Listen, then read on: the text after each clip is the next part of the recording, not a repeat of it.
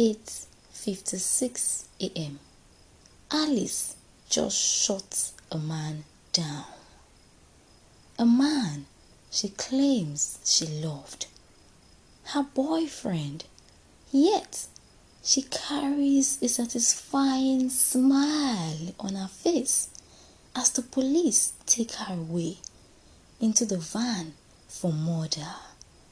Even so, Alice yells at the top of her voice for all who care to listen. He lied to me. He deceived me. How dare he tell me they were his sisters? What bloody sisters? So what if they shared the same family album? After all, he said I am the only woman in his life, the only love of his life. After giving him my whole heart, he dared disrespect me with his sisters? Liar!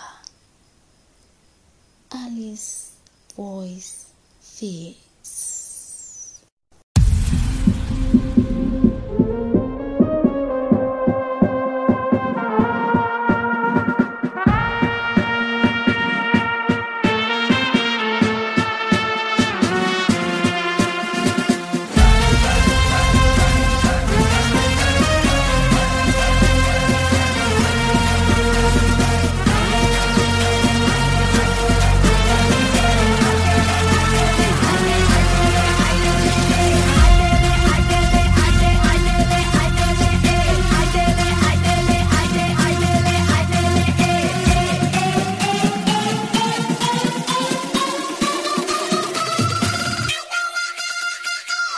Johnson is the life of the party.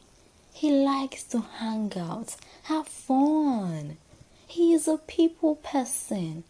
He likes people that generously sing his praises, deservingly or not, that he could go any length just to please them. He enjoys the erotic feeling, and this attracted mainly yes men to his corner, and they knew it was rewarding. The real ones didn't stand a chance. So, one day, Johnson, at his place of work, is basking in the exhilaration of some of his colleagues' customary compliments. But this time, the price for such validation would unusually cost him, that he tries to think about the repercussion. But oh my, his friends are looking friendly, and even their smile and encouraging words to stand by him, regardless, are friendly. 8:56 p.m. the next day. Strange, Johnson is at no party. Johnson is rather home, alone, lonely, disturbed, confused, as he restlessly paces his room in utter distrust. Johnson just dropped the ball, and his yes men are nowhere to take the fall with him. Instead, they avoid him like a plague. Now, Johnson's fate at work is being decided. He is at the verge of losing his job for trying to dupe the company. And guess what? His yes men are nowhere near him. Self-love. Honey, let us make love with self-love by trying to make it make sense. Shall we? Because like the two scenarios of Alice and Johnson that I described, they both had something in common, unfortunately lacking in their lives, called self-love. And as extreme as theirs was, these are typical results of self-love deficiency missing in an individual that, when neglected for too long, penetrates the subconscious, leading to drastic consequences.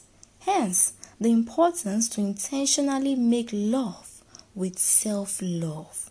How?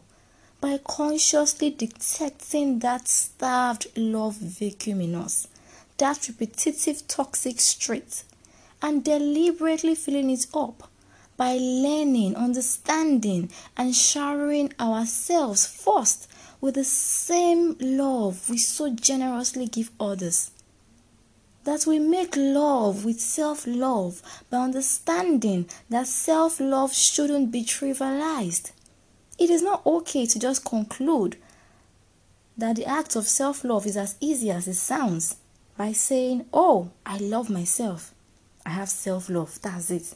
No, honey. It runs deeper than just mere words, than just saying it. It is a verb, an action word. You need to act the talk. Because if not properly imbibed, it can lead to low self-esteem. And low self-esteem and mental health are closely linked. If lots of things affect your self-esteem for a long time, this might lead to mental health problems such as depression, anxiety, and can make you develop unhelpful habits like smoking and drinking, rashly seeking validation as coping mechanisms. So in other words, it is imperative that we make love with self-love by understanding what it really means. Self-love.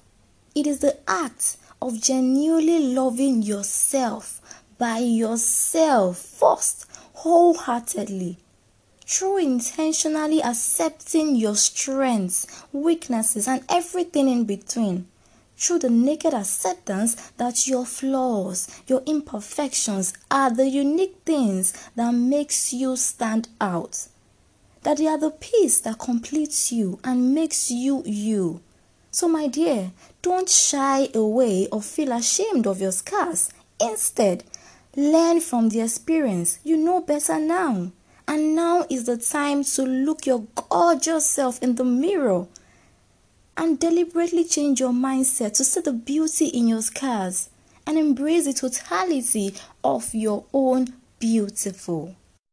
If you don't love yourself, who will? The self-love energy has to come from you first, because the way you feel about yourself affects every interaction you have and every decision you make. And the more you love your decisions, the less you will need others to love them. The self-love aura starts from you first, so that through the hustle, bustle, the sways and turns of life, you make that conscious pause to truly embrace the distinct totality of you, to love you, and allow yourself truly be the best version of you. And self-love is not selfish, oh no. For you cannot honestly love and forgive another until you know how to love and forgive yourself. And my darling, you got to love yourself first because everyone else is taken. Love yourself. That is who you will be spending the rest of your life with. My dear, you need to normalize deeply falling in love with yourself first before you can fully connect with another, as you cannot give what you don't have. Self-love is basically the belief that you are a worthy and valuable person, a person so deserving of love. Stop giving people the permission, the key to your happiness. Don't emotionally overburden them by manipulation. They are not your savior. They cannot always make you happy. Deliberately find your own happiness. It lies within you. That is why nobody can make you happy or sad without your consent. Think about it. When you love yourself, you will take care of your body and well-being. You will eat better. You will move your body out of respect for your body. You will take yourself out by yourself when you feel like, without waiting for someone to do it. You will pamper yourself. You will get to know you, love you, date you, understand the essence of your being, so that when someone strolls into your life, you have already set healthy boundaries and can make healthy choices for yourself. So my dear, Let us normalize prioritizing self-care for ourselves, because mental wellness is just as important as our physical being. Let us make love with self-love, for when you love yourself, you stop depending on someone else to give you emotional benefits that come with love. True self-love is an action, not a state of merely feeling good, for it can't be bought. It isn't just spa days and facials. To make love with self-love is a series of tough decisions. The decision to be more disciplined, to address your recurring toxic thoughts, to prioritize your mental health, and to put your happiness over history. Don't trivialize self-love. Intentionally let go of your insecurities. Don't let it escalate like Alice and Johnson's case. Choose your own happiness over history. Self-love. Till I talk to you soon, self-love is the best love. Random Thoughts with Lara signing out. Bye for now. Thank you very much.